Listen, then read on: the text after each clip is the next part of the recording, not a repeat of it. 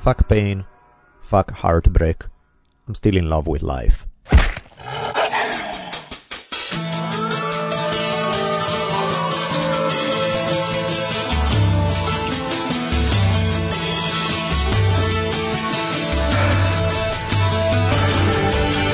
From the multicultural headquarters of the future capital of the free-thinking states of America known as Los Angeles, this is the Drunken Taoist Podcast. Tonight, it's officially okay to slow down and take a break. Stop burning that candle at 15 ends. Kids' amazing abilities to push their parents' buttons. Even more tales of genocide straight from the Bible's Book of Joshua.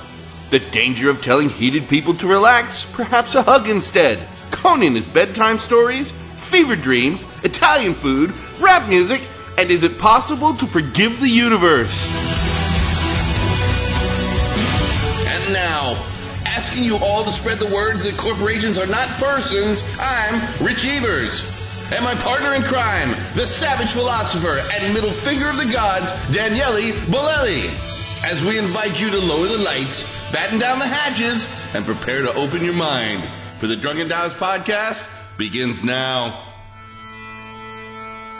Welcome back, everybody. Episode 62 of the Drunken Taoist Podcast. Back again to inflate your brains with some awesome knowledge and get you in a better mood to help fix this rotten planet. Here to help me with my crusade is Mr. Daniele Bolelli. I feel called to a noble task, so I shall not fail in this quest. Woo-woo! And don't fast forward, because we're not just going to do sponsor stuff, but there's also random crazy things I want to mention right now. So if you are one of the evil people who fast forward through our early introduction, please do not today. And I might sing again. You never know. Yeah, and you don't want to miss out on that, clearly.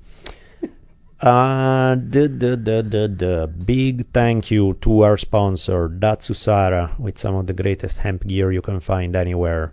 Bags, t-shirts, gis, a whole range of products. Check it out. Onnit.com, ONNIT. You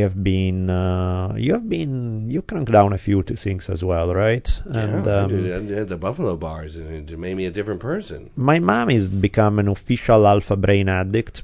I haven't experimented yet, so I don't know for myself. I'm next in line, but when I got my Alpha Brain this time, my mom sequestered it, started downing it like an addict, and now she's like, is more coming? Do I get more alpha? She actually said that she was complaining about her memory. She felt like her memory was slipping a little bit, and she said that this made a big difference for her. So I'm like, fuck. In that case, by all means, yes, let's get more alpha brain. I like to use it like as a late night sort of speed thing, is what I would say. Back in the day, since none of that's available thanks to all the meth heads. But it seems to work pretty good to give you sort of a pick-me-up, for sure. And speaking of dreams, I had crazy fever dreams because I was ill last week. That's some miserable shit, let me tell you. But that's nothing to do with Onnit or Alpha Brain, so I'll bring that up when we get to dream time. We'll keep it in dream time. Sound good. Holy smokes. But yeah, I'll report about my own Alpha Brain experiences once I have them, which should be soon. In the meantime, I can just only report that my mom turned into an addict, and she's actually really happy about it, so I guess it's a good thing. I'm forgetting the name of the vegetable energy powder mix again, but I've been liking that in the morning. Put it in with apple juice. We forget the name every time. Yeah, we need to remember names, Jesus. Green power, super power, earth, nutrients, pinch of everything ever made that was grown. Yeah, it's man. It's like getting a mountain of veggies in a spoonful. That works. Yeah. So if you're not into veggies, that's a good way to get the goodies without having to eat tons of them. Shirt design, glorious psychedelic art that happened to come in the softest material on the planet, and you get to sport it all over your sexy bodies. I heard a nasty rumor. What is it? I heard Daniele Bolelli sported a non-shirt design T-shirt. God. And flaunted this in front of college-age students. God, I would love to deny these rumors, and sadly I cheated. It's true. I'm not today. It's got to be a good reason, though. By the way. Oh, there we are. Today I'm sporting a chocolate tie. It's a strain of weed that when Bennett did the weed shirts, the chocolate tie is my favorite. In case you're wondering, Bennett, by the way, I'm receiving female compliments on the chocolate tie shirt. I guess it hugs my manly muscles just in the perfect way. So there's that. But yes, I'm, trying to butter you up to eventually confess that I've cheated on shirt design. Well, it was bound to happen someday. I figured maybe the Durban Poison shirt was dirty, or there must have been some good reason. Nah, I received a gift from my multiple time students in various classes. Kyla is awesome. She works for British Airways. She always hooks us up when we fly. Of course she can't give us tickets or anything, but she'll she'll greet us there, gifts for Isabella, things to make the trip easier. So thank you, Kyla, you're awesome. And she gave me this t-shirt, and I had to cheat because the t-shirt is just so cool. It featured, I was showing it to my dad on Skype the other day, and I showed him, look, I have a Jesus t-shirt. And my dad is like borderline, he's like, what the fuck? He's like choking on his breakfast and stuff, and he's like, and then I lowered a tiny bit the screen so that he sees the full t-shirt, and there's Jesus riding a velociraptor. It's a glorious, glorious thing. I realized after the fact that I went to school to teach multiple classes with that shirt on, which I can see how it could have gone badly, but I have, since luckily I'm Italian, I've been raised around bullshit artists, I know I can talk my way out of it. I was thinking, check this out. This is what I would say. So if they give me shit because it's like, what? This is a shirt that's insulting religion or some shit, it's like something. Because clearly, Jesus riding a velociraptor. I can see how a few people may take it the wrong way. How can you take it the wrong way? It's a damn gift from the Creationist Museum in Bowling Green, Kentucky. Yes, I would argue this is the perfect symbol of the unity of religion and science. There you go. It's a way to reconcile segments of our society that are sadly divided. It really, when you look at it, it's a symbol of peace and understanding rather than conflict and bloodshed. I mean, would you prefer hatred among religiously minded folk and our secular brethren? Are you in favor of bloodshed? That's why you want me to remove this shirt? I think by the end of the moment, whenever if anybody brings this up, I'll make them cry before we're done. They'll be like, I'm sorry, I want one of those shirts too. I think it can be done. Well, that's where the anger comes from anyway, is jealousy. Yeah. And, the Italian thing, I have to mention this because it's too... The other day I saw a story it's actually from a few months ago, but it was funny. A circus in Italy grabbed a bunch of dogs, painted them black and white, and did a whole really good job with painting and presented it to paying audience as pandas. It's like, who the fuck does that? It was like so painfully bad, and it's like shameless bullshit artist. Like, come look at our cute panda cubs, and you're like, woof woof. It's like to give you an idea of Italian bullshit standards, back in when they passed the law that you are required to wear a safety belt, that it wasn't just an optional thing, but you're actually supposed to wear it, they started the next day in Naples. There was on the street corners, street vendors everywhere were selling white shirts with a black stripe across, so that you could just not wear your safety belt and not get busted when... That's Italy for you. That's the environment I grew up in. So yes, if somebody... Who are you telling to do what? Huh? Exactly. How dare you? If somebody gave me shit about my Jesus riding the Velociraptor shirt, they would be sorry for the day they started. Well, it didn't happen because people came to their damn senses for a few minutes. So. Yeah, and I think there's also an element of disbelief. It's like, he's really wearing that? I can't be. Maybe I'm seeing it wrong. Well, it wasn't Jesus anyway. It was Muhammad. Sure, yeah, that would go well. That I can see how it would be. Dressed as Jesus. Yeah, I think even my Italian bullshit artist status, I don't think it carries on once you move into Muhammad territory. I don't think there's even room for discussion there. So, yeah, that would go badly. I can see that. Grumpy people. But anything else?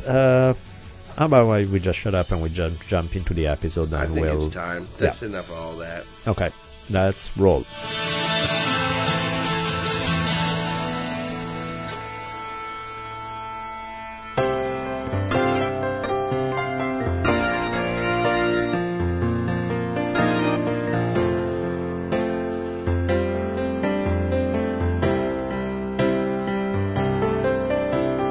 Brothers and sisters, raise your hands to the sky and praise the fact that you don't have to believe any of these bullshit Bible stories anymore. But, whoops. What did I hear? I'm sorry, Father Bolelli, I didn't see you standing over there. Come right back, sit down, bend over, whack! I repent. Okay, repent and listen to the story, because otherwise Straighten me out.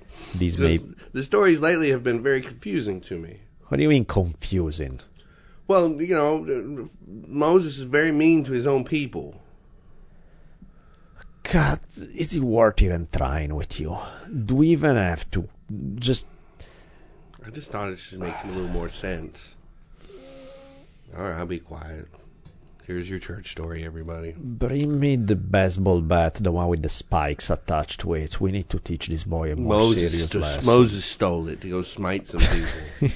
Today we actually don't have Moses. Moses has retired. He's done. He's probably tired. There's a glory story, by the way. In the first 5 books of the Bible are traditionally attributed to Moses. Supposedly Moses wrote them, which would be kind of funny because Moses being one of the characters in the story, and at one point he calls Moses, or rather the author of one of these books, called Moses the meekest and most humble of men. Ooh. Which, if he was Moses writing it, that kind of denied the very statement he just made in, I am the most humble man in the whole world. It's like, and also that makes it slightly problematic because one of the 5 books describe Moses' death and his burial, which, if he has the ability to write something after that, that's quite talented.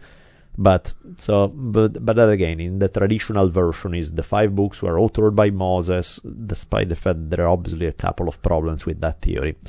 But in any case, aside for such quandaries that may only delight scholars and other freaks, and confuse people, yeah, let's jump into the career of Moses' successor, Joshua. Oh. Joshua will be the one that when the Jewish tribes got to the edge of the promised land, and it will be Joshua who will take them over the edge and into the promised land. Problem is, apparently the promised land memo didn't get around because there were a bunch of people who lived in the land and were not thrilled with the idea of Jews showing up after centuries of not being there and taking over. So, who made the promise? God, clearly. And I think he's left those people there without a memo because they wanted Jewish tribes to exercise a little and wanted them to work out for the promised land. Well, so if you're going to get it, you might as well, earn it. Yeah, I think that's the idea. And the book of Joshua tells us of the Jewish tribes arriving into Canaan, which was basically the promised land. And they start promptly waging genocidal wars against the people living there, following God's earlier instructions in Deuteronomy, where I shall quote, because this is, if you want, when people put at the football game the John, whatever 3:16. 3:16, exactly. I would suggest Deuteronomy 20:17. That makes you say from the Holy Bible. From the Holy Bible, I like that we have, "You shall not leave alive anything that breathes." How's that for a quote? Well, we seem to be doing a great job of it here on planet Earth. Yeah, "You shall not leave alive anything that breathes." That's like a chilling genocidal quote. Oddly enough, I think that's the catchphrase for Monsanto. Yeah, that's their company's slogan. It's right under their logo if you look carefully enough. Exactly. Written in Sanskrit. Yeah. So Joshua, remembering that these are not hard, that's not a hard lesson to remember, that's he can manage. So as the new leader of the Jewish tribes, he prepares the campaign of extermination in order to take possession of the land. Are we literally talking about Israel now? Well, I mean, yeah, it will that be called, it's right there, it's the area. And who's hanging out there at this point? What they refer to as the Canaanites, which are a collection of basically non-Jewish people, and they don't need to get too much clearer than that. Wow. What happens here is that the first Canaanite city that Joshua will target is the city of Jericho. And in preparation for the invasion, to kind of set things up, Joshua sent 2 spies into the city. And the spies went to visit, well, who do you go to? In a city where you don't know anybody, where's the first place you visit to try to gather some information? Whorehouse. Thank you, that's exactly correct. They learned that from the Bible. Quote unquote, came onto Rahab. I bet they did. a prostitute in Jericho, and to quote from Joshua 2:1, "And Joshua sent 2 men to spy secretly, and they went and came into a harlot's house named Rahab, and lodged there." So the king of Jericho found out that there were some foreigners in the area, and so tried to have them captured. But Rahab did a good job of hiding them in her house after agreeing that the Jews would spare her and their family if they come in and massacre everybody. I guess Rahab didn't get along with her neighbors all that well, or I guess with anybody else in town. So she was like, kill them all, I don't care, just spare me and my family. And these guys agreed, so she hid them well. The guards couldn't find them. And what she would have to do is that she would have to hang a red cloth from her window, so that it's like, if you see some red clothing hanging out, that's the one place where you do not kill everybody. We kill Exactly. Well, that's maybe also... You don't have to hang out the red cloth. Oh, God. Did we really... Sting, what you doing here, buddy? Yeah, he was right We're here. trying to record. It's good to see you. Just visiting. The Sting. Jesus, that Well, brings... that's really hanging a red cloth in the window. So Yeah. the battle's going down. There's thousands of people swinging swords everywhere. And it's like... But they've got enough concentration. That's the red cloth. Don't touch that window. Apparently. And Did it work? Apparently so. Some people argue that this is where the idea of a red light district came from, which could very well be. Maybe it's yes, maybe not. Who knows? In any case, so the spies return to Joshua. They provide the necessary information about what's going on in town, what the wall looks like, all of this stuff. And Joshua received these instructions from God that are to march around the city for 6 days with the priests carrying the horns of a ram in front of the Ark of the Covenant. So it's some, magic shit going on. Dun, dun, dun, dun, dun, dun. On the 7th day, There's going to be some golden hemorrhoids immediately. there's something is about to happen. On the 7th day, they march 7 times while the priests are using the ram's horns as trumpets and blowing into them. And, Joshua does that, and then at the moment, as they are blowing these trumpets, the entire Jewish army is to shout in unison all of a sudden. And when they do that, the walls of the city collapse. So this fortified city is no longer fortified. And now the people who thought they were hiding inside, they see the whole Jewish army coming at them. So the Jewish army enter Jericho, promptly massacre all the men, all the women, all the children. And to quote again from Joshua 6:20-21, "And they took the city, and they utterly destroyed all that was in the city, both man and woman, young and old, and ox and sheep and ass, with the edge of the sword." Why don't you leave the ass alone, boys? Yeah, well, not that ass. It's going to come in handy later the after other the one. battle. You're As like, in- I wish we had some ass around As here, in- but we cut it all up again. As in donkey, I'm afraid. Oh. But, this is the beginning. The campaign will later continue with several more acts of genocide and the hanging of an alliance of local kings who are opposing the invasion. But this is the glorious story of the beginning of the conquest of the Holy Land. What more can you ask? Spies, hookers, betrayals, run off from the guards, magic, trumpet magic, walls collapsing, and... Does it say what the magic word was? Was it like in Dune when they had to go... something like that. I picture like the Jewish tribes doing the haka, like the... Maori, the Maori pissed off war dance that they do like before. Something like that.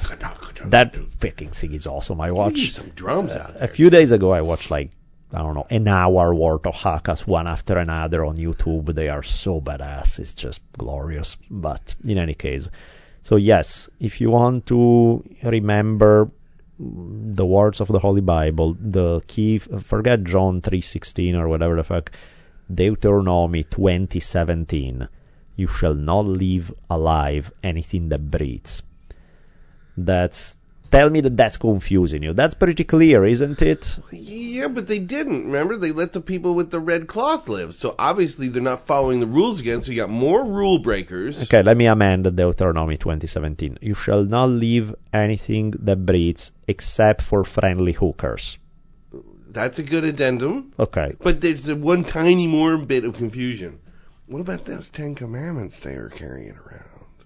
That's, if you want to get technical, actually this is how they will explain it to you. Because they're in the Ark of the Covenant all broken and you can't No, read them? no. That would be a good way, but Yeah. no. Is the one of the commandments, the one that they say about how you shouldn't go around killing people? Yeah, it's a quick, easy one. Not so easy, because the guys who want to get technical, they say the commandments say you shall not murder. Murder is different from killing somebody in warfare. And so that doesn't really qualify as murder. Same thing as also killing somebody through a death penalty kind of thing. It doesn't qualify as murder. So really the definition of murder become a lot narrower, because you just ruled out war and you just ruled out death penalty cases. What about free blanket giveaways covered in smallpox? Where does that fit in? Yeah, that will be coming up at some point, but no, that's the... So I love that thing, because it's like... This is really an argument. What is it?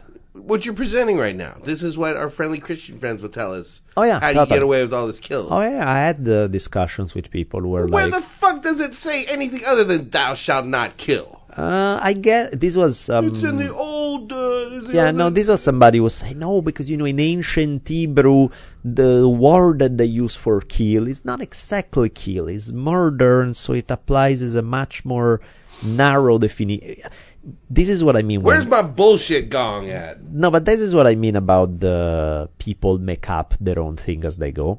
It's like, even when the meaning seems to be pretty blunt and obvious and just out there will always be the let me bend over backwards to still make it say what I want it to say, And it's like, if it's convenient, it's you shall not kill. If it's not convenient, it's you shall not kill those people in that situation. But feel free to kill anybody else in another situation, because that's totally fine. That's Exhibit A into people making up their own religion. Jesus would not approve. Unless you make him to, because he's not around to contradict you. So. He would not be down with that. Bullshit. I cry bullshit. Where's my baseball bat? You need to run fast, motherfucker. Goddamn bullshit gong around here. There it is.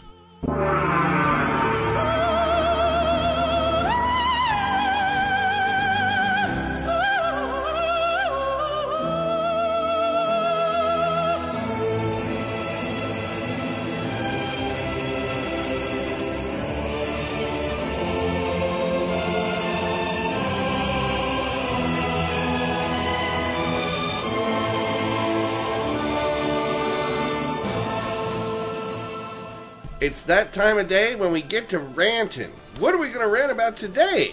Let's rant away. I guess is somewhat of the closest thing that I've ever come to a New Year resolution. Ooh. Which, one of the things that I realize about my personality is that I tend to push myself too hard. I don't know if too hard is the right word. Too hard now, for sure. Now I'm pushing myself harder than my energies allow. At other times, maybe my energy allowed it, so that was good. But I also have this perfectionist, gung-ho, crazy self-discipline where I'll just work at something always. And there's a point where it becomes diminishing returns. You can even just be doing a million good things, and still it's not that healthy if you never relax, you never slow down, you never... do you ever read the book Stephen Pressfield, The War of Art? Yes. And that advice, which Pressfield goes on for the whole book, but basically in a nutshell is kind of this: go for it. If you have this burning artistic passion, whatever that may be, just it's all about discipline, willpower, put yourself to it. Fighting the resistance. Yeah, exactly, right? And I mean, that is good advice. At the same time, there's also something for the exact opposite, which is to do fucking less. Slow down. Don't push that hard. Because I think if you are falling in a state of laziness, if you are falling in a state of inactivity, if you are falling into that state of, I would, but I don't dare, I'm gonna distract myself because I'm scared of what... if you are doing all the things that Pressfield talk about in terms of avoiding something that would actually be good for you to tackle, then Pressfield's advice is as valuable as it can be. But there's also, what if instead you are the guy who's doing all those things, who's fighting resistance day and night, but you do that 27 hours a day, and at some point maybe you realize that not all of life is about doing that. That maybe stopping to breathe, to relax, to slow down. How about all of us? Why the fuck are we consuming energy drinks every second of the day? Yeah. Why is worker productivity triple what it was 30 years ago, and people are making half of what they were making? And not just productivity of work that you don't give a fuck about, right? Because that's easy. It's like, yeah, don't do that. If you can get away doing less, do less. It's harder when it's stuff that you do care about. You know, if it was up to me, there are 15 books I want to write right now. I have so many ideas that I want to make them all happen. But there's 24 hours in a day and my energy is limited. And what I do realize is that otherwise my tendency is to burn the candles from 15 different ends. And eventually something got to give. And I realized that I have been running myself. I'm my own slave driver. You know, I've pushed way too hard in a way that, what am I doing this for? What the fuck am I trying to get by this? It's like, there's a place where, so my new thing has been, I want to do a lot less. I want to cut down dramatically on the amount of stuff I do, which may sound ridiculous to anybody else because I'll still be doing the work of 3 regular humans, but I'm not going to be doing the work of 7 regular humans anymore. So what, you know, for me, it's one thing that was like one of the coolest things that could have happened to me was this past year I decided, fuck it, to this long, desperate attempt at getting a PhD. You know, I did get 2 MAs a long time because I needed it to teach. I needed 1 originally, but I had the stupid idea of doing it in American Indian Studies, so good luck getting jobs with that. Then I did a second one in history, and, you know, it was a mean to an end because I want to be able to get the bills paid teaching classes in college. But to get a full-time gig, you really need a PhD, and even then, it's still a long shot, but that's sort of the minimum requirement for a full-time gig. So I was like, I guess I'll do this thing because I have to, and I work at it a lot of time. For years, I've been playing with this. As I'm writing books, as I'm doing this, as I'm teaching class, I'm like, okay, and I would put energy in it, and the more I did it, the more I realized, this is so not me. It's not who I want to be. I don't fucking even understand when they talk to me in that language. Like, I was doing with a guy who's a sweet, nice human being who, if I can do that with him, it's because I can do it with anybody, because he was trying to help me. You know, he wasn't one of these asshole academics. He was really trying to help me. And I literally, like, I could understand him when he talks to me like a human being. When he suddenly turned on something that deals with academia, suddenly I'm like, what the fuck are you talking about? I have no idea what you just said. No, because, you know, the post-structuralist theory applied to Foucault. I'm like, okay, I just want to shoot.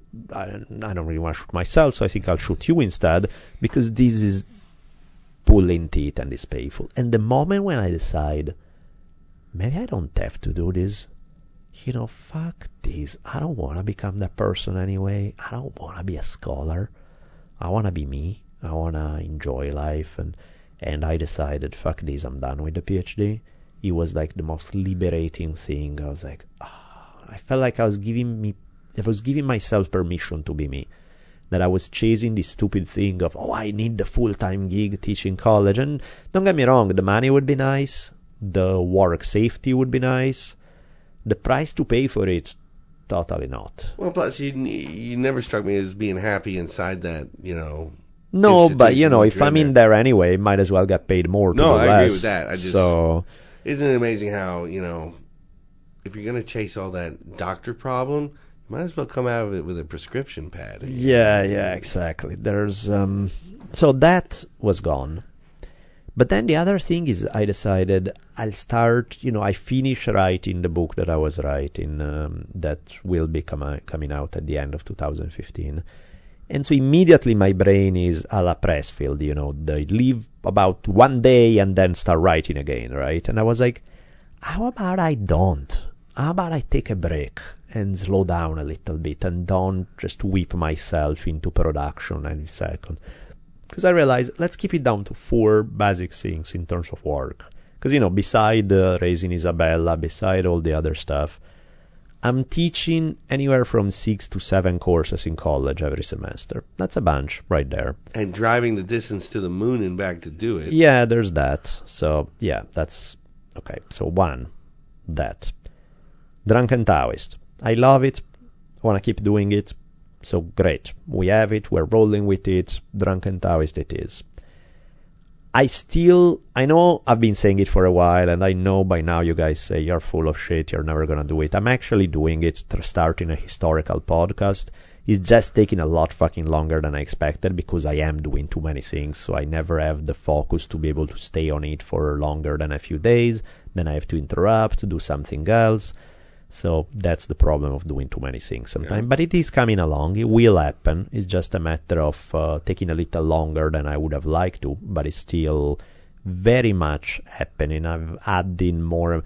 I now have the research down for 3 episodes. Once I have 5 episodes, I'll record them all, and then that will buy me time so that by the time I release the first one, I can work on episode 6 and buy myself time to make it. Because I don't want to start and then say, sorry, wait 5 months until the next episode. That would be stupid. And if that's the way it ends up, that's the way it ends up too. But at least at the beginning, I want to have 5 episodes ready off the bat, so I don't have to stress about, 6 weeks are up, I need to release the next one. It's like, I have it. Great. Let's release the next one. Make it 2 months if you have to. It's funny you mentioned, when has anything ever taken less time than you thought? No, exactly. That's never. So, but there's that. So that's high on the agenda, the historical podcast. So teaching, Drunken Taoist, historical podcast.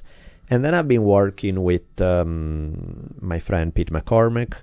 I work with him on, it's kind of a long story and I'll get into it at some point, but basically there's an opportunity for a screenplay. We have been playing with it, and let's see where that goes. Let's see if that goes anywhere. That pretty much is done because I did the 1 episode pilot that I was asked to do. So my job is done. Now it's a matter of whether they sell it or not. If they sell it, great. Then I'll do more. And if they don't, they don't. It's done. It's over. I don't need to do anything for it anymore. And if I do have to do it, it's because it's a good thing. So it's a win-win either way. That's it. This is it. I don't want any other thing for a while. Other books? Fuck no. I can't. I want to keep it to... And I find something that really... Like what I need the most is slow down, eat dinner, sit outside, look at my garden, breathe, be lazy if I feel like it, be gentler to myself. I need it. I need it way more than I need having or 3 more books. That's great, and I want to do it. There are so many things that I written notes, and I'm like, God damn, that's a great line. I can't wait until I have that published somewhere. But in the great scheme of things, it's more important to also enjoy life as it's happening rather than constantly feeling that until I produce this thing, I can't enjoy it. And then when I've finished this one, well, start over on the next one. Yeah, let's not. I will eventually. Eventually being the keywords, is like, I want to have more fun and I want to drive myself not quite as hard, which is difficult when it's not just about jobs you have to do. This is all stuff I love doing. There's none of this that is bad. But again, you need a balance in it all. You need to be able to also have the time to kick back and not feel guilty if you are taking 4 hours to do nothing, because that's how I feel. Anytime, if I'm not in front of a computer, typing away, doing stuff, I'm feeling like, oh my God, my Lord, I'm committing a sin or some shit, It's crazy. I mean, that's the way they lash us to work as hard and as fast as you possibly can. Yep. I remember there was a time in my life where we were so overworked on a show that we would deliver an episode, race it to FedEx for delivery, and go home and celebrate afterwards? No. Right. Go back to work. Yep. And get the next episode going. Yeah, which I lived like that for 3 years. Yeah, that's not a good way to live. You need to fucking pat yourself on the back and then just go back to enjoying life, because it's not all about producing shit. No, and I'm tired. I'm frankly so tired of running on the damn gerbil wheel.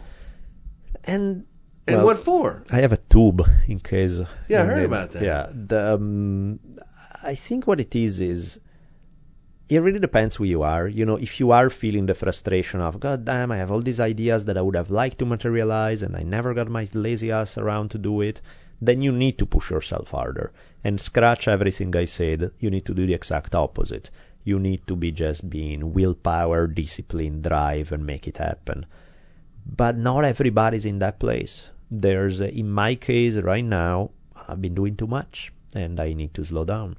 And so that's kind of where I'm at. I am slowing down, and I like slowing down. And again, slowing down is ridiculous. It's like, yeah, slowing down will be doing 2 podcasts, write a screenplay, and teach more than full-time in college. So clearly slowing. All while raising a daughter by yourself. Yeah, so yeah, that's slowing down. But it feels like it. I don't feel quite as overwhelmed with shit. And I feel it's a healthy step that I'm happy I'm taking. Good. Because you seem much more relaxed and much more healthy the past few weeks. That's sativa. I think it's the mushrooms. But. Yeah, well, I don't know what, but I do feel a little better about life, and I do feel that I'm not pushing myself that hard, and it's a great feeling.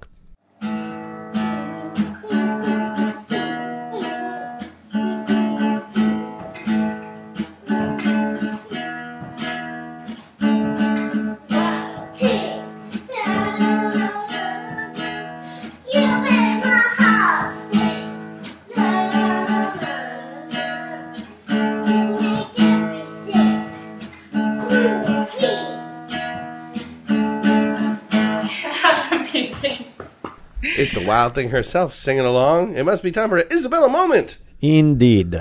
2 of them. Let's go with 2 Isabella moments. So one that has been an ongoing thing that sometime I notice. Kids have a particular talent for being able to push your buttons. And even when they are sweet and nice, and it's not even a critique of any particular kid, it's part of their job description, is they need to push their buttons, otherwise they're not doing their job. So inevitably there are times when I'm like, God damn, I just got so mad, frustrated, especially when I'm trying to do things quickly and she takes forever and she gets distracted and she starts. Yeah, I hate that like you wouldn't believe, right? So there have been times, less and less over time. It's getting easier progressively, for sure. It's way easier now than it was a year ago, and it was way easier then than it was the year before. So it's getting considerably easier. But there are still times when smoke starts coming out of my ears and I begin to I just get mad and I'm ready to explode.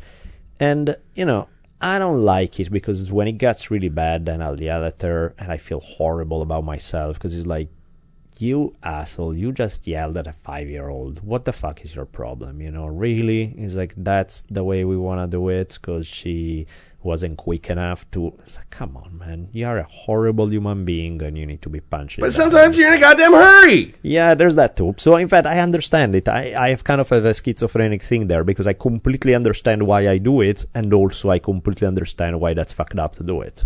So I'm conflicted. I don't want to do it. She clearly doesn't want to be yelled at. So we try sometime to have a deal. I'm like, Jesus Christ, help me out here.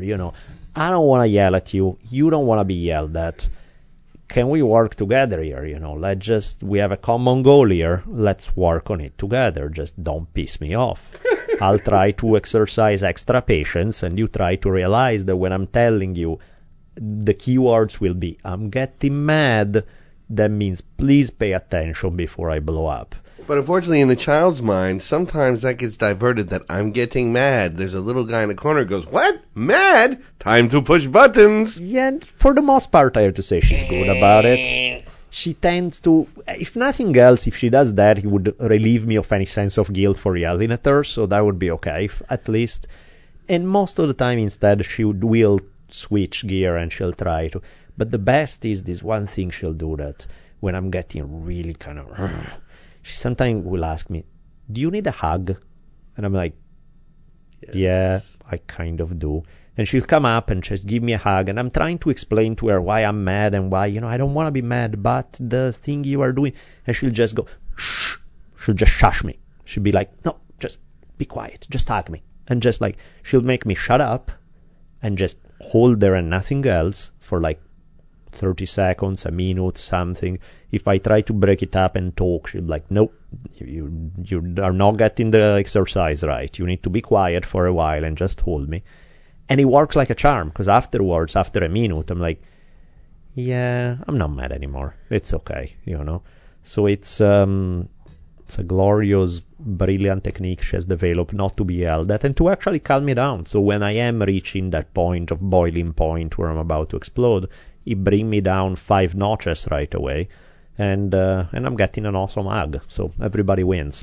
I'll be interested to see how that advances as he gets older, because my youngest favorite thing to do when I start to get heated is to say, hey, man, relax. Really? No, that would make me... No. I'll relax when I'm goddamn getting ready to relax. Who the fuck do you want just some of more? Yeah, no. Relax. I'll show you some relax.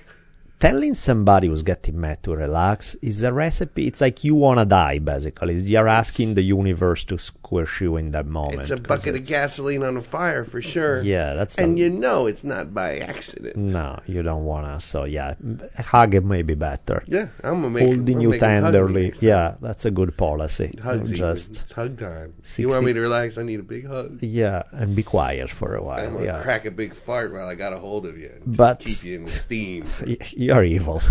Payback's a bitch. Well, second, this is a curious one, but I started running out of bedtime stories once in a while. It's like she'll ask me for another story, no, but a different one, and I'm like, oh fuck, I don't know, I'm lost now. I've told you 7 million different stories, so sometime I reach into whatever comes to mind in that moment, and of course that led to me starting to read to her, not actually read, but tell her, paraphrase, from Robert E. Howard collection, some of the Conan the Barbarian stories. Vikram. And she loved them.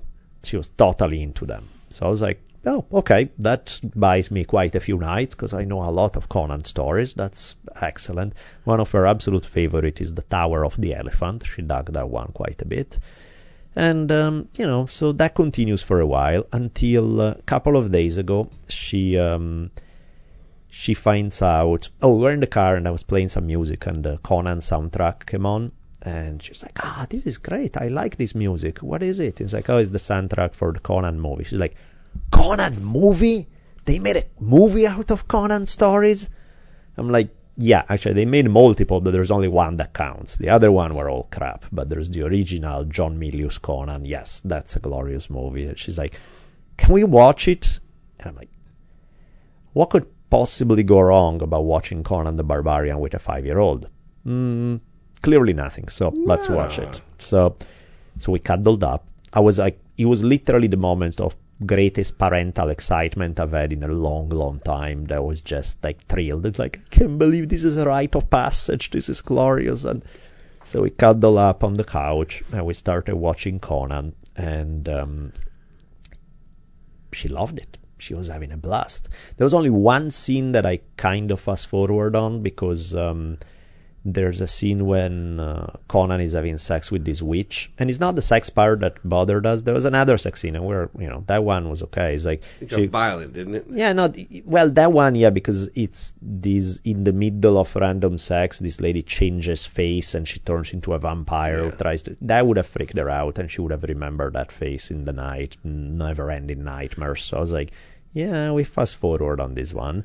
And then the rest was okay. The rest was fine. I fast forward one part where it was getting a little slow and she was getting bored, but that was very quick because there's not many slow points in Conan, that's for sure. And then it was hilarious. There were moments where I would stop, maybe Conan, the girl who fall in love with Conan in the movie at one point goes like, okay, we got all this money, we are set, we robbed everything we could rob, but we are now, we don't need to go on this crazy suicide mission. Why don't we just take off and live happily? And so I paused the movie. I'm like, yes. So this is what she says. Do you think Conan's gonna go for it? She's like, no. I'm like, why? Why do you think Conan is not gonna go for it? What is that he wants? It's like, he wants revenge. I'm like, you passed the test with flying colors. A+, you got it. So yeah, he wants revenge. And today I heard her. She was telling the story of Conan. It was like to somebody else. I was so proud. I wanted to cry. There's going to be a phone call from school very soon. You understand this? There may be, especially because at the end of Conan, the first thing she asked me, because I guess she heard about it, so she's like, so I watched Conan. Do you think, am I ready for Game of the Thrones? And I was like, yeah, maybe after Pan's Labyrinth. I don't think I'm ready for Game of Thrones. So yes, there's maybe not quite. You gotta wait for a few things. I explained to her, Game of Thrones is fucking sad. There's a lot of horrible things that happen that make you really, really sad. Conan, at least there's this, horrible things happen, but there's this revenge team that keep it going, which is something that is very familiar with and excited about. She's revenge is something she gets, to say the least. So that part, she'll and I think I was thinking about it, why, beside the fact that I'm a psychopath and so she may pick it up from me, but where else does this thing come from? And I realized because she had a kind of a hard life already, and she flat out said it to me the other day. She goes like, you know what, I wish. This was in the Conan context, so that may explain the conversation, but she goes, I wish that if my mom had to die, I would have wished that somebody killed her rather than she died of disease. And I was like, why is that? It's like, because then I would have somebody to hate. I would have somebody that I can go after, and I go and kill them, and and I get my revenge. And I was like, that actually, in an odd kind of way, that make perfect sense, because it's so much easier to have an enemy that's your scapegoat, that's the one that you focus on, the fact that you're pissed at the universe. Being mad at the universe is so impersonal that, it's not as easy to channel it, it's not as easy to have that feeling. So that idea of like how she wants somebody, a figure that could be the one that she focuses on. I want my revenge. I'll do like Conan and chop your head off by the end of the story. I was like, fuck, man, I understand it. I understand where it comes from. I understand why you dig that story of revenge. I understand why you would want that, because it's mentally a lot simpler than the cards that you have been dealt with. So I kind of got it, It made sense to me. Is there any hope that maybe she could forgive the universe? Because I just hate the idea of this little kid carrying that ball of fire around inside of her. And I understand why. Yeah, I don't know. You tell me, I don't see it. How would you think that happens? I only say that because I did a movie on forgiveness. And, when you look at, the Rwandan kachachas and things like that, amazing things happen. Sure. When people will stand up and, in Rwanda, if you'll tell me where my people's bones are buried so I can give them a proper burial and admit to what you did, you're forgiven. Yeah, I remember you told me that story multiple times, and every time is a great story to hear because it's so powerful, and at the same time it's so foreign. And I mean, let's take me out of the equation of this completely. Yeah, I don't know. I wouldn't be able to explain it to her. I don't know that I would be able to convey that to her. And she certainly does not seem. She seemed to dig very much the revenge idea, and she's That's just angry. heavy for a 5-year-old, though. It just kind of makes me sad for her a little bit. And yeah. And granted, the whole situation is sad to begin with, so there's nothing to really fix it. But I only mention it because I did see that, and I came to the conclusion that until your family is executed in front of you, that capacity probably doesn't even open up. Yeah, but I mean, in a case like this, I don't know. I don't know what that means in terms of... I would love for that to happen. I would much, much rather have her feel at peace with the universe, at peace with what happened, at peace with all of it, than be in this It just seems like there's a window there where we could figure something out to help her out, that... Yes, the universe dealt you some bad cards, but the universe also let you have an awesome mother for a moment that got you here. Yeah. And that's a gift, Yeah. And yes, you were shortchanged, but running around angry with a ball of fire in you that you can't shoot at anybody is just going to burn you. Yeah, I agree. I just don't know that... I don't know how to fix it either, but that's just a thought I had. No, the thought makes perfect sense. I agree with you. You're right. There's not even an argument there. It's just how to make it happen is the part that... Well, now I got something to do. Yeah, now you have you got homework to, especially because I've tested, like, I see how she reacts when people try to sort of sweeten the deal a little bit. She gets angrier. Sure. It's like, fuck you. Don't try to paint it in rosy and I would colors. never try to make light of it in any way. I just would try to communicate that, yes, you got a bad deal. Right. But you don't have to carry the fire with you.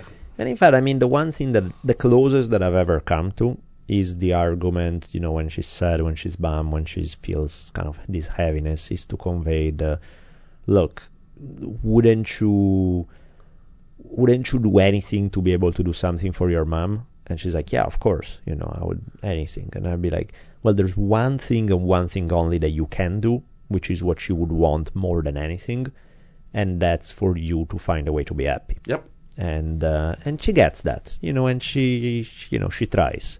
She gets it, and I think it is there, and it is there, is not there 100%, because there's another side that, one side that accept that, and then there's another side that say, I want to be able to kill some motherfucker because I'm angry. No, I don't paint it as being anything remotely easy or anything like that either. There's no chance of it. Right. But it's just, she's so little, and she shows so much amazing compassion for other folks. Maybe she could drop a little bit the universe's way and just cut it a break. Yeah, that would be good. I'm Your Uncle Rich only worries about you, is he? This is not trying to make anything confusing or bad. No. I mean, that is what it's healing. It's good stuff. Yeah. It's just hard to pull it off. It's very, very hard to pull it off. And at the end, I mean, you can sort of plant seeds, but nobody else can do it for you. Of course, that's always the case. And yeah, the closest that I was able to do is throw those seeds out. That's about as far as I could get. But yeah, by all means, if something else come to mind, please let me know. I'm just gonna, we did a lot of research on that, and we weren't really focusing on children, but they were definitely affected in insane ways. So. Oh yeah, of course. The best thing would be if everybody start being a little nicer to each other as a whole planet. So handing her a sword instead and say, go seek your vengeance is not the way to go, huh? It just seems that it could end up horribly incorrectly focused. Yeah. I agree. It's still watching Conan. But I'm glad you guys had fun watching Conan. Yeah, that was... those are great moments like that. And plus, collect them while you can, my friend. Yeah, it's high... My daughter's coming back for the first time since August. Wow. She was home 71 hours. And we're jonesing. Yeah, I don't think I'm equipped for that culturally. Even like growing up in Italy is like, that's just such a foreign concept that, no, it's like... Well, if it wasn't for Skype, none of this would have been possible. No, of course. But it's like, oh, you want to go to college where? Oh, you're moving to Boulder, Colorado. Okay, let me start looking for a place for me, because I think Boulder, Colorado sounds lovely. Yeah. I hear they have some new medicines on sale. Yeah. So I'm just like, I don't know. It's, that's not something that I'm comfortable with in terms of, there are not that many people that I really like in life, so I kind of want to live close to the ones I like. I'm with you. So that's the game. In any case, all the power to Conan. I have a dream today. And now we cross the Athenian plain for a visit into Bolelli's dream time. Dream time, everybody. What do we got this week? Nothing. I dreamt nothing. So well, that's because I stole them all from everybody on the planet. Tell me. I had a shitty cold last week with like fever. It may have been flu-esque. And when I get flu, I get fever dreams. Have you ever had these sound things? Good. Oh, it's the worst thing. It's endless, unfinishable tasks presented to you. Oh God. That you toil upon for what feels like an eon, only to wake up and find that 9 minutes have passed. Gee, that does not sound like fun. It was no fun at all. And I was like, I must clearly be an insane person. But I Googled it up. No, you're just feverish. Well, yeah. Yeah. And it just has something to do with, your brain is a revving and a lot of the things that are either shut down or because I also get animated as well. Because apparently we are paralyzed when we go into REM sleep so we don't smack or fuck or, do something inappropriate. And that's also discontinued. So it was like 3 days. I used to think it was the NyQuil or whatever, but it may just be fever dreams. Make your brain boil a little bit, and in an attempt to cool it down to its nominal temperature, generates all sorts of insanity. Is that okay? Well, I do remember fever dreams. Actually, I don't remember the content, but I know exactly what you're talking about, where you just feel like hell and you're like, this sucks, wake me up already because this is terrible. Yeah. So, sorry, man. I feel your pain. Well, there you go. That's why I didn't have any dreams. I was busy cranking like 1,000 people's dreams out. Well, I'm glad that I didn't, because if those are the dreams I would have had, I'd rather have nothing than... No fun, man. Literally trying to sew air together. Yeah, that sounds like... almost like working in Hollywood, right? Just same thing. Yeah. Yeah, I didn't mean to get you started, but okay. Yes, I know your feeling. I just wait to kick you when you're down. I'm not down. It's just, yeah, but so that's dream time. Yeah, the broken dream time. Yeah, I know. Rich is like crappy, feverish dream. I have none. Sorry, we suck. Yeah, it's not the week for the dreams, y'all. Be happy we even mentioned it. There was talk of skipping it altogether.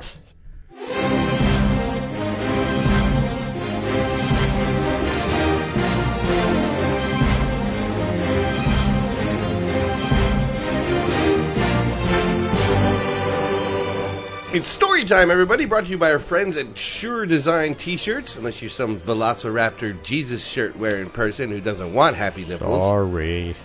But, yeah, story time. So I happen to notice that a whole lot of people that I know that are pretty close to me happen to hail from the Philippines. Which, LA, there's people from everywhere, of course, but for some particular reason, there are a lot of Filipinos in my immediate circle of friends. So there's, I want to mention a few of them, since today's story time will have precisely to do with their land and one of probably the most important political story of the second half of the 1900s in the Philippines. So let's say a quick hello to Mr. Marlon Mercado. Marlon is funny. I've known him for a really long time, and I'll go on a detour to bring Marlon in. There's Isabella was there was a day when she was pissed with me because she's like, you have a small family. You have no brother, you have no sister, so that way I don't have an uncle, I don't have an auntie. What the fuck, She didn't say what the fuck, but that was the message. Well, she's yelling at the wrong person anyway. Yeah, that's also that part. Top of the hill, kiddo. Yeah, exactly. And so she was like, I want an uncle. I want, it's like, I'm like, yeah, what am I going to do? Make him out of thin air? What do you want me to do? It's like, she's like, I want to pick can Marlon be my uncle? And I'm like, Marlon? Let me ask. So I called Marlon. I'm like, hey, you want to be Isabella's uncle? He's like, of course, it would be an honor. So Uncle Marlon it is, because he was super close to, they were really good friends with Elizabeth. He's been really good friends with me. He's a hell of an awesome human being. So, yeah, Isabella was very, very happy to have. Any good uncle would take his brand new niece to Jollibee for a holla holla. And if these are good Filipino folks, they know exactly what I'm talking about. Every single time he visits, he brings a bunch of random edible gifts. And by edible, I don't mean as in medical marijuana. I mean as in actual Filipino stuff. And Isabella is thrilled and downs it with pleasure. So there's that. And then some of the other folks that... Anthony Formoso. Anthony, I've known him from Jiu-Jitsu for a long time. Really cool guy. Lizelle Legaspi. Lizelle was she helped me out a bunch early on with Isabella and kept my mental sanity going at the time and she became a really good friend as well. Crisan Napalan, also met her through Jiu-Jitsu, also friend of Lizelle and great human being. And Ernestine Segura. I think Segura. I have no idea how to pronounce your last name because I never have. But also Ernestine, great. And it was funny, it's like when talking with Isabella, she was like, where's so-and-so from? And she's like, oh, she's Filipina. And where's so-and-so from? Oh, he's Filipino too, same place. And I realized, damn, I guess I do know a lot of the people who come visit us are Filipinos. So that's where, so in their honor, today, a story that's the biggest, really like one of the big stories coming out of the Philippines in the second half of the 1900s. When it comes to politics, this is it. Today, a lady. I like having stories with powerful ladies. And for once, I was searching for a lady that is not just taking a warrior role, which as much as I love kind of tough warrior women, it's not always about just shooting somebody in the head that makes you cool. There are a few other ways that you can become a cool human being. And this lady is not associated with any violence, or rather on the receiving end perhaps, but definitely not in an active format. And yet she's as badass as it gets. Now, I fully expect to get email of people telling me, oh, you didn't know what she did that one time, that was terrible after she took power. I'm totally open to the possibility that there may be dark side to the personality that I do not know, but the stuff that I do know is really badass. Lady we're talking about is a Filipina by the name of Corazon Aquino. Corazon Aquino grew up, when was she born? 1930s, something like that, 1933, I believe. She ended up marrying this guy, Benigno Aquino, nicknamed Ninoy. He was a young politician, and she just played the good wife of the politician, supporting her husband's career when he was elected senator. They had 5 kids. She was dealing with the 5 kids at home. She was just playing good housewife. What happens is her husband became one of the top opponents of the dictator of the Philippines at this time, Ferdinand Marcos, a guy who had been in power since 1965 and wasn't exactly about to relinquish power anytime soon.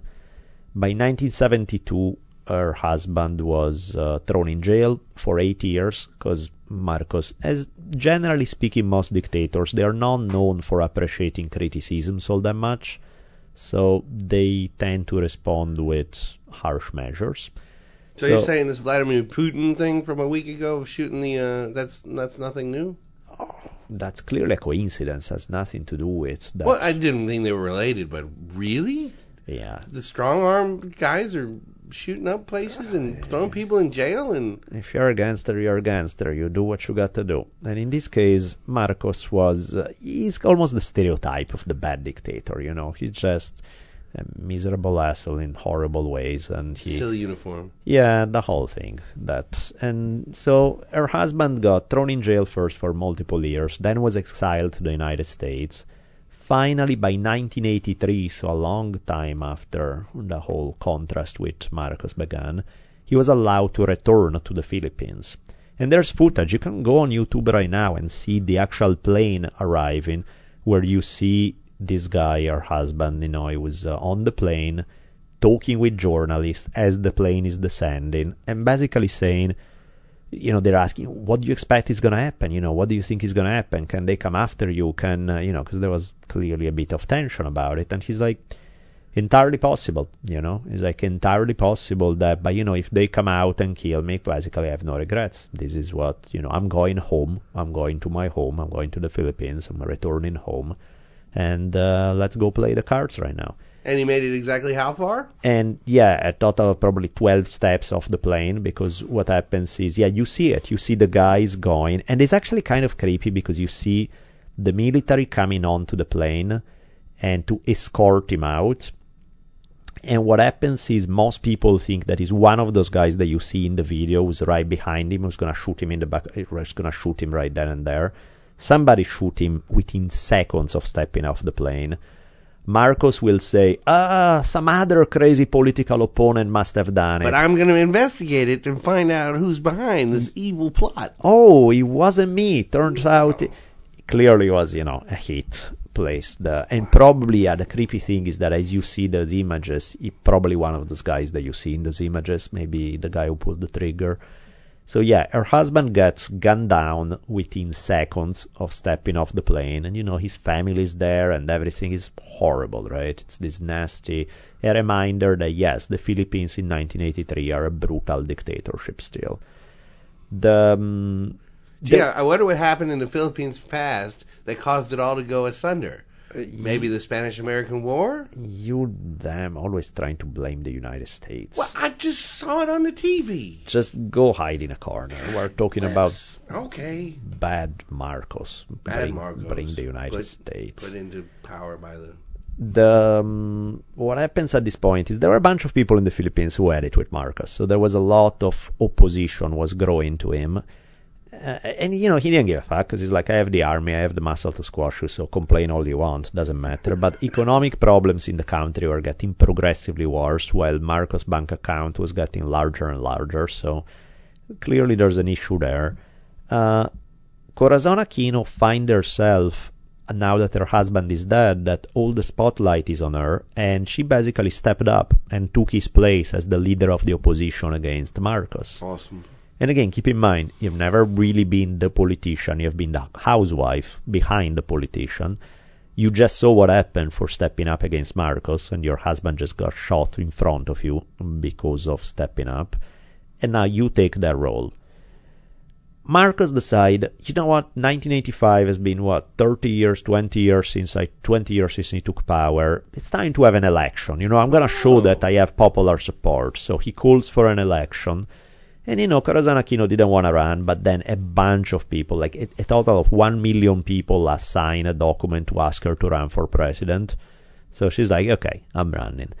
And, Marcos, during the campaign, tried everything to put her down in very sexist kind of way. He was like, she's just a woman and their place is in the kitchen and that'll do it. And the bathroom. That'll teach those girls to stay out of the damn polling place. Talk to them like that. Yeah, and Aquino was she was funny. She would say, may the better woman win in this election. Ooh. There was that. When he started attacking the fact that she's not a politician, she doesn't know anything. When she raised 5 kids, she doesn't know shit about politics. She said, you're right, I have no experience in cheating, lying to the public, stealing government money, and killing political opponents. So yes, you're right, I absolutely have no experience in this game. Also awesome. So talk about, she was so cool. And the elections were held in 86, and Marcos, surprise, surprise, was declared the winner. 99%. Yeah, pretty much, right? And of course he was election fraud. And even like the Catholic Bishop Conference in the Philippines, U.S. Senate, they were all like, yeah, this is shady. Even Reagan was, it's a bit disturbing, these reports of election fraud. Marcos was clearly becoming the losing horse. He had been the winning horse for a while. You would bet on him. Now it was clear that he had alienated his own people so much that his power base was eroding. Nancy, my astrologer says that something fishy there in the Philippines. Yeah, that Marcos is about to go. So that when Aquino she started organizing all these peaceful, non-violent demonstration, protest, boycotts of all the businesses owned by Marcos. She gained a lot of popular support. Tons of Filipinos were participating in this. Marcos tried to crack down, ordering troops to go after the protesters, but even the troops weren't into it anymore, so they did not shoot one time against them. They kind of let them do their thing. And so by now Marcos gets that his time is up, so grab your money while you can and run away, which is exactly what he'll do. And Corazon Aquino find herself becoming the first female president of the Philippines. And this is where it gets even weirder. At one point when after first, she did a bunch of things during her first term, she succeeded in paying $4 billion of the country's debt during this time. So she did a lot of really interesting stuff. She closed Guantanamo too. Yeah, not exactly, but in 1992 they asked her to run for re-election. Her term was up. It was time to step up again, and she was like, nope. She wanted to set the precedent that I'm not gonna fucking hold on to power. We just had a guy who held on to power forever. I came in, I did my term, I did my best. Now it's time for somebody else to step up. And that was that, man. And, talk about a hell of a story. Talk about an intense, powerful woman. And you look at her picture and she's this tiny little woman who probably would have perfectly content minding her business and never stepping up in the public light ever. And yet, she got put in the public light, whether she liked it or not. Well, definitely in a way that she didn't like, considering it was when your husband gets gunned down in front of you. And she took the role, ran with it, and led essentially a political revolution, peaceful political revolution. What kind of threats do you think she received from? I mean, I'm sure they threatened her children daily. Of course. And but yeah, that's so you want to check out a badass Filipina, Corazon Aquino is the one. That's fantastic. That works, right? Now go to Philippine and get a hala hala. Huh? There's a Filipino fast food restaurants in L.A. Oh, I'm missing out on that. You are missing out. They have a dessert thing that's like 20 things that should never go together. Like bean curd and yam flavored slushy and shit like that. Just sounds like ridiculous. That sounds awesome. Well, I saw it on Anthony Bourdain, so I went to check it out because they also have Spam sliders. Just insane food. Anyway, Philippi. There's 5 of them in L.A. Yeah.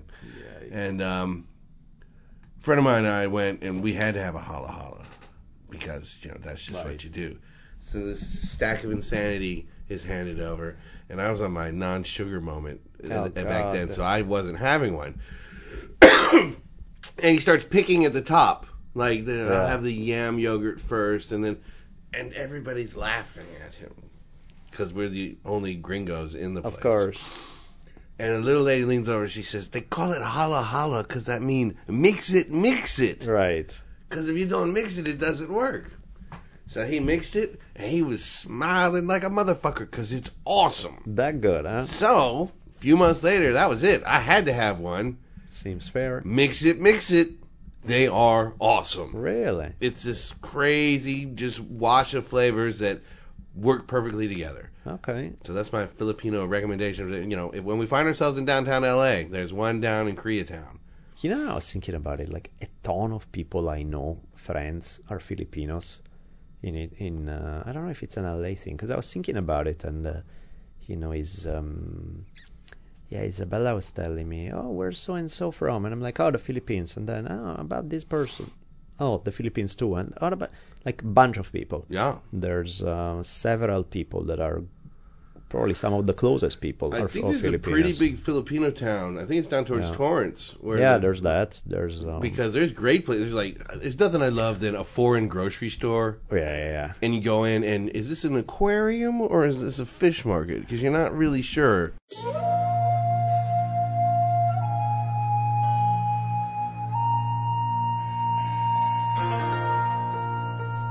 Well, it's time to reach deep inside the virtual mailbag to see what sort of digital awesomeness has arrived. Here we go. Shield your eyes, put your visor into place, because it's mail time.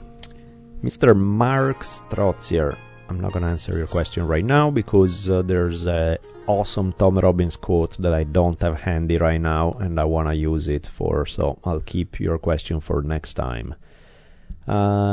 Chris, I have no idea how to pronounce your last name. I would take a guess. Menchaca, something like that. Sorry, man.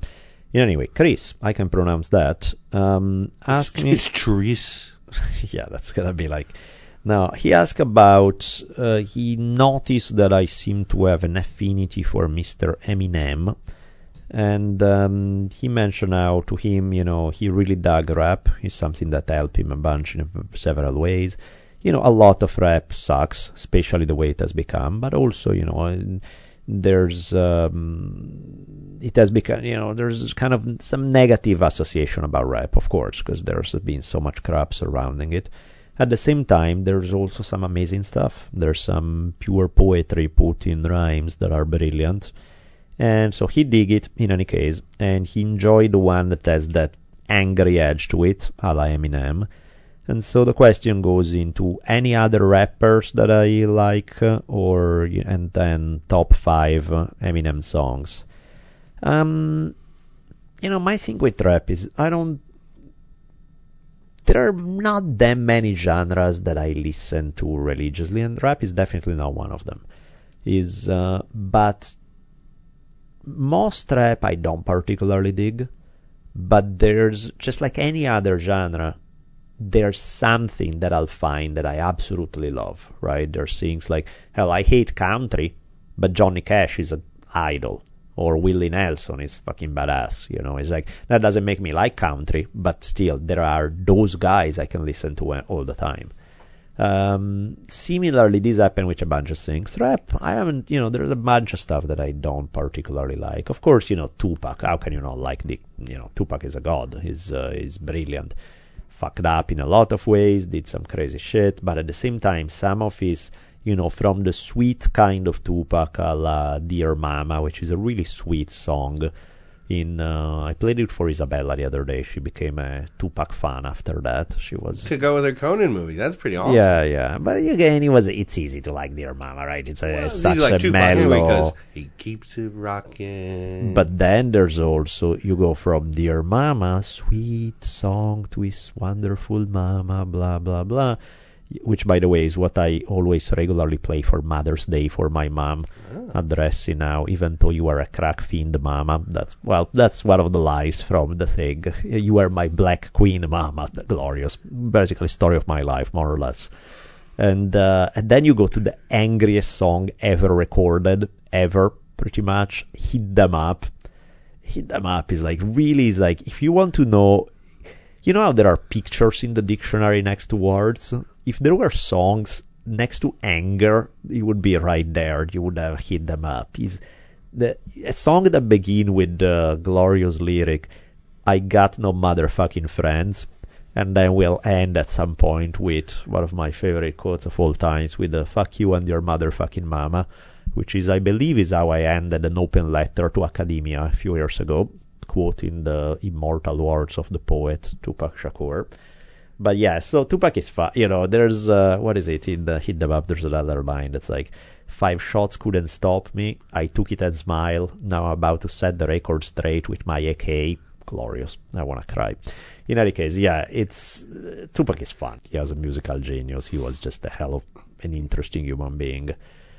Eminem, first time I heard Eminem, I was like, who's this stupid white guy? I don't like him. Shady, man. What are you saying? He's talking so much shit, and he was, clearly Eminem says so many things that I disagree with at various points. He was in his phase where he was in this super anti-gay thing, which is, of course, is normal in the rap world, but it was still kind of like, hey, what the fuck?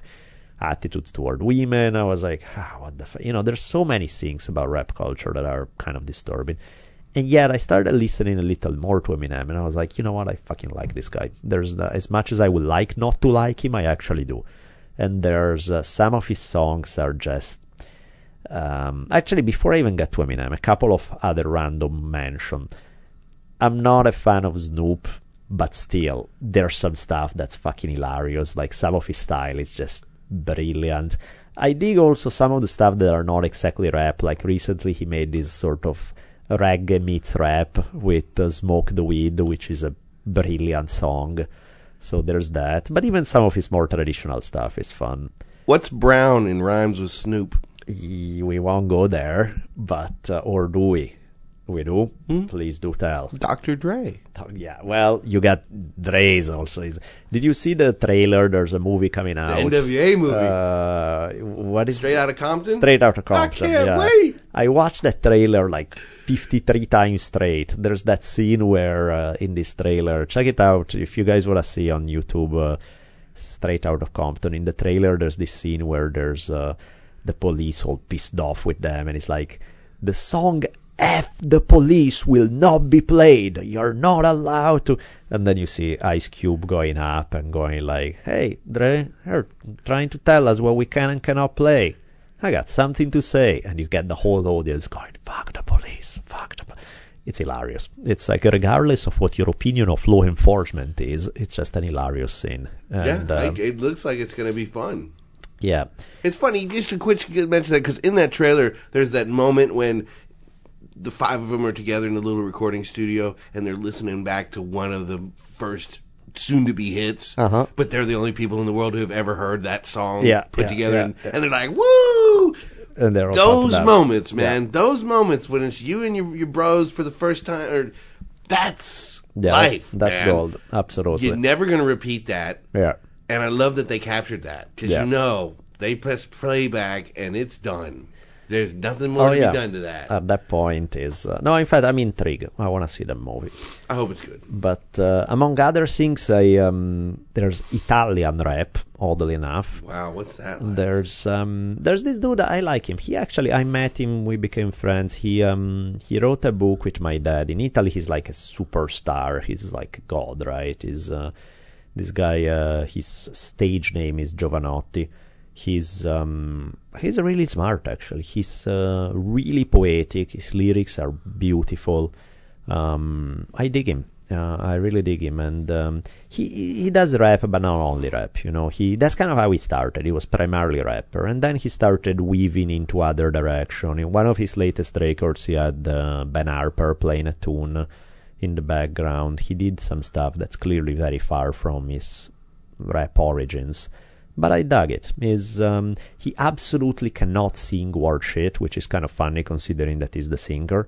But he's a great songwriter, that's for sure, and his lyrics are really awesome. And you know, the thing is, most Italian singing kind of sucks, unless you're doing opera, sort of the traditional stuff where these guys are awesome. But most of the pop Italian music I cannot tolerate the tiniest bit. I make an exception. How much U.S. pop music are you enjoying these days? I mean, I don't think any of it's good. More than Italy, I tell you that much. Yeah. But yeah, no, Giovanotti is cool. So Italian rap for you. Or if you want a more hardcore rap from Italy, 99 Posse, they were pretty badass. Studied from Naples, so it's not even Italian rap, it's Napolitan rap with an accent from that you guys probably can tell, but for me it's like so obviously different from my accent. I can imagine. But Eminem, so back to Eminem, yeah, I dig him, man. It's like there's something very... And I know there's going to be a bunch of people who say, no, he sucks, he's fake, he's sold out, he's this, he's an asshole, he's whatever. You know, like any other opinion. It's like some people, it doesn't matter, you know, you don't dig him, it doesn't matter. But it's the thing that I dug was the intensity, the kind of rage behind it felt very real, and felt there's even some poetry in the way he would manage to express this very raw emotion. He kind of had for me the same reason why I like, I love Mike V. I kind of had a little bit of the vibe listening to Eminem of just having a degree of, doesn't even matter if I agree with you or not. I appreciate the intensity and the raw quality of the emotions you're trying to convey. So I dug, let's see, what are some of my favorites? Of course, Not Afraid, glorious song. Cleaning Out of My Closet, not bad at all. Disturbing as hell, but Love the Way You Lie, very good.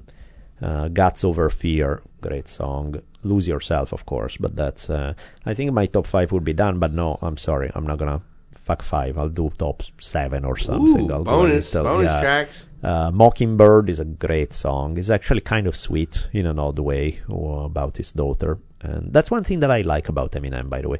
He could be, kind of an asshole about certain things, and some of his opinions I would definitely disagree with. But he's always there for Haley. But man, the dude seriously loved his daughter big time. Yeah. That was the one thing that you never dubbed, no matter what. And I dig that. I respect that.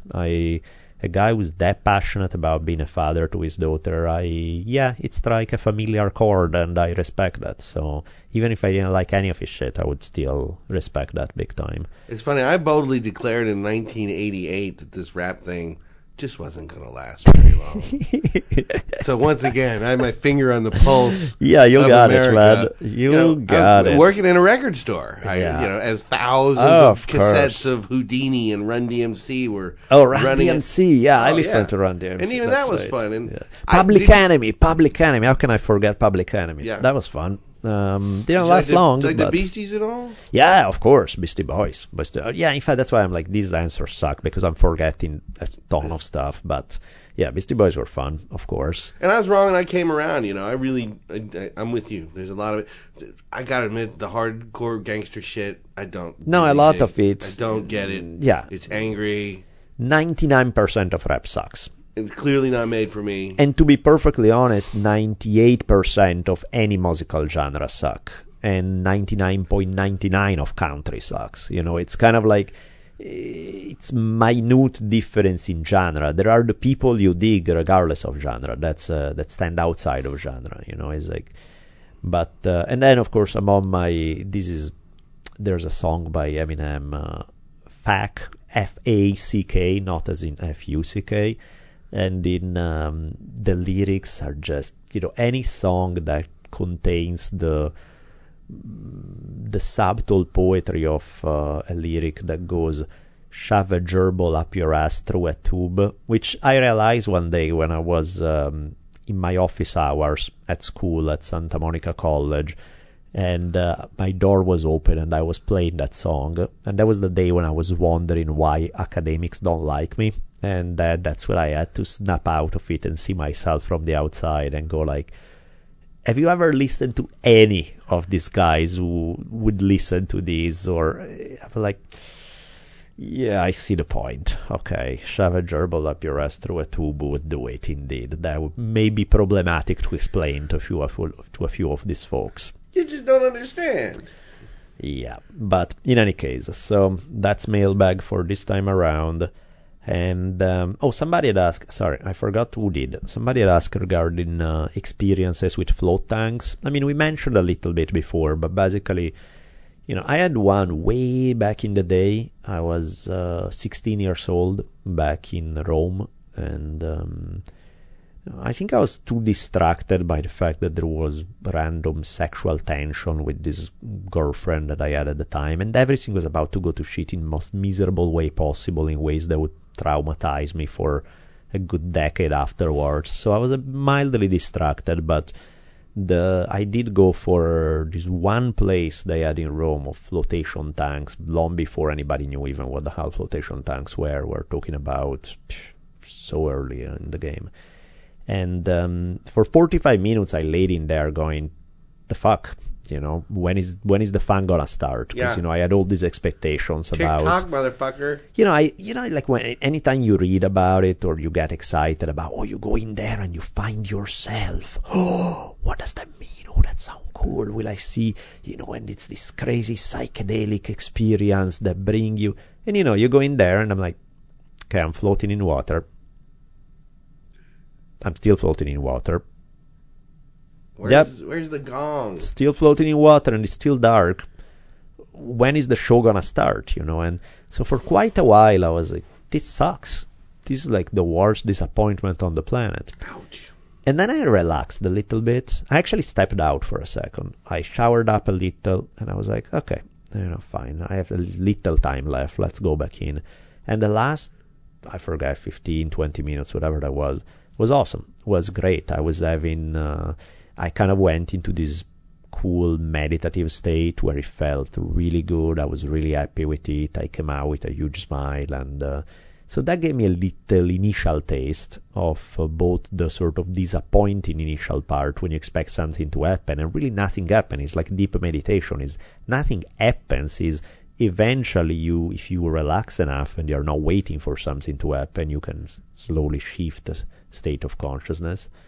And that's then when Albert Ohanian from Float Clinic invited us to go to Torrance at his place. And then we got to go together, and that was fun, man. I had, I think it's the thing that in order to really benefit from, you probably need to do it semi-regularly, where you don't have, because even then I still had expectations, and by now I knew to have less, but I still had some. I think if you do that 4, 5, 6 times in a relatively short period of time, then you really get the experience, because you're not carrying all this, what is it going to be like in your head. And so I had fun with this one time. Last time at Albert's was a lot, it's good meditation, and it was even fun. It wasn't just good meditation, it was even like, I remember I was laughing my ass off in there. I don't remember why, but I thought there was something hilarious about the universe while floating in there. It was fun. I mean, it really... What you're saying is correct, though, I think, because, I spent a good third of the time trying to figure out the correct floating position for myself. Well, you are also high beyond imagination, but... That's possibly true, but high on life. That's right. That's what it was. But once you get your balls dangling correctly in the flotation, I mean, you're off and running. And it really was fun. And you're right. I think that's something that if you did do it every couple of weeks, you could get into that sort of pocket a lot quicker. And I think by the end of it, when the crazy tones came creeping through the speakers, I was quite nicely floating through the universe at that point. And to the point where we got so intrigued with the whole thing that now there are discussions with Albert, like Rich was thinking maybe of seeing if there's a possibility to see if he can open something close to where he lives. I know Albert was thinking of opening up something in the Silver Lake area in LA and have maybe even working with Duncan, maybe even me. Let's see what's going on, But it could be, I don't know. I'll keep you guys updated on what could come out of that. Absolutely. Because I'm excited about the possibilities of my one advice, if you've never done it, is throw all expectation out the window. Don't expect anything to happen. Go in with zero expectation. You're not paying that much anyway. Its floats are relatively cheap.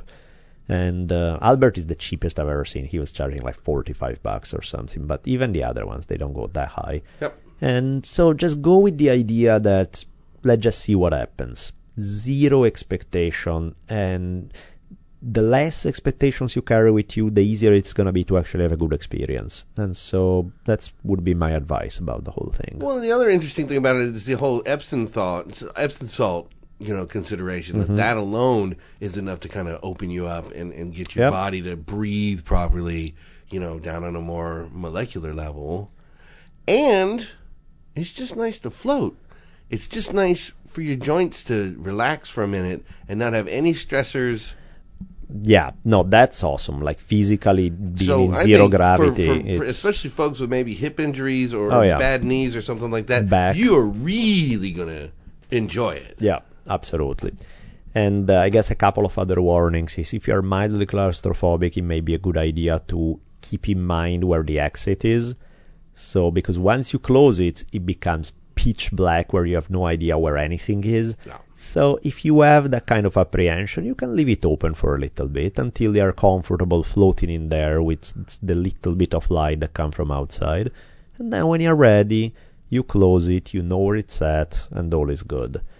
And and of course, keep your fingers away from your eyes. I had been warned, and somehow I forgot and just shoved the water in my eyes, and that water will sting if it goes in your eyes. You mean that water with 1,800 pounds of salt dissolved in it? Yeah, stings just a tad. But despite that, I still had a great time, so all is good. Viva la float tank! Yes, indeed.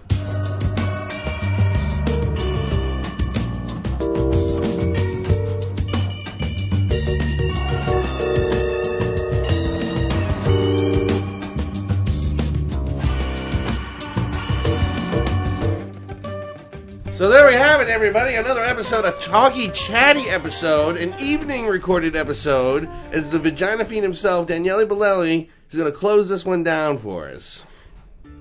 I want to dedicate this episode of The Drunken Taoist to a lovely segment of humanity that deserves my everlasting thanks, admiration, whatever else you may want to add to the list. Specifically, I want to thank all women who have been kind enough to have me as a guest in their vagina at some point. I must say it has been an honor and a pleasure, and I'm forever thankful for your hospitality. It was quite generous of you. Truly, I hope there's a heaven, because you need to be rewarded for you're doing the Lord's work, and my appreciation for you shall never cease. So again, thank you. You've been doing beautiful things.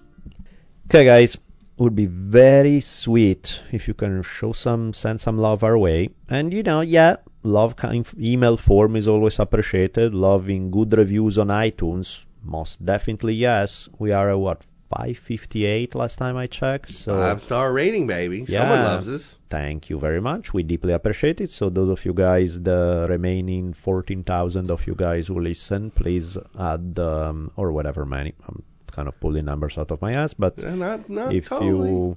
if you can add reviews to iTunes, that would be very sweet. And also donations. This time we're recording back-to-back episodes, so I have no names that I can fuck up because there hasn't been enough time from the last one to this one. But of course, donations are always deeply, deeply appreciated.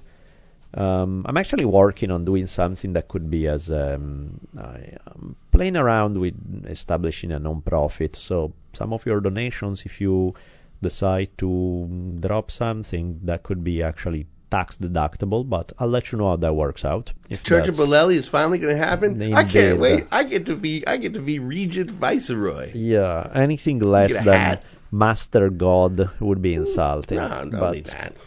The Amazon link, seriously, man, that's like the easiest way to support us. And the only thing you got to do is remember to actually use it when everybody shops on Amazon. Actually, let me take that back.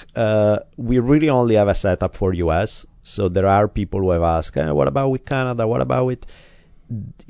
I don't know why Amazon made it really complicated to establish those, so I'm working on it, but it requires some technical expertise that's kind of beyond me.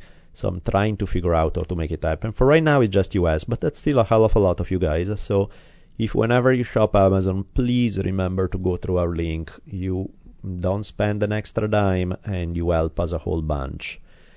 Taoist Lecture Series has been in stores. I've received several emails from people who dig it, so thank you guys so much. I'm happy you do. Curacao Chocolate, Audible you get, month free, something like that. So it's after that is $15 a month. You get to try it for the first month free, so you can use all the codes, the discount, everything is in the episode notes, so use those if you are thinking of that you need any of this. Thank you to Daisy House Music for letting us use what has become from the get-go our intro music and outro for the matter. Anything, Kiva? Kiva continues to climb and climb. We invite you all to join your 170 friends who are already members of the Team Drunken Taoist that helping folks around the world with microloans to help them get a cow, a sheep, a water pump, something for their community. Even folks in the U.S. can benefit. You can help children pay for their college. It's a lot of way to help folks out that could use a hand. And if you're looking a little in need of a shave, be sure to click on harrys.com. You get $5 off of your first order if you put the secret code DAO, T-A-O, in the discount code box in the checkout. So get yourself cleaned up, and we'll see you next week. Beautiful. Maybe.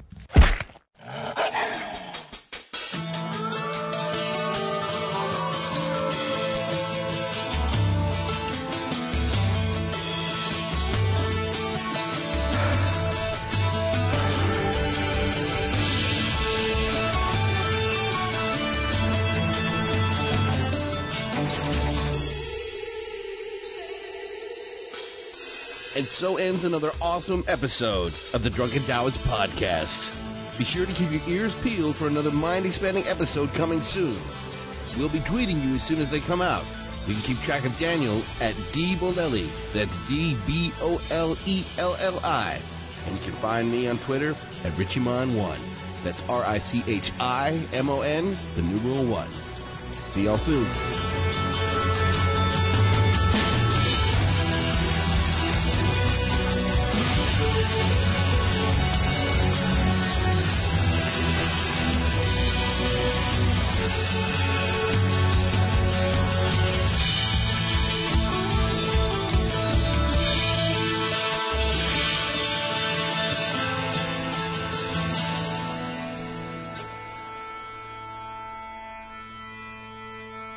In questo caso le provvidenze di Dio.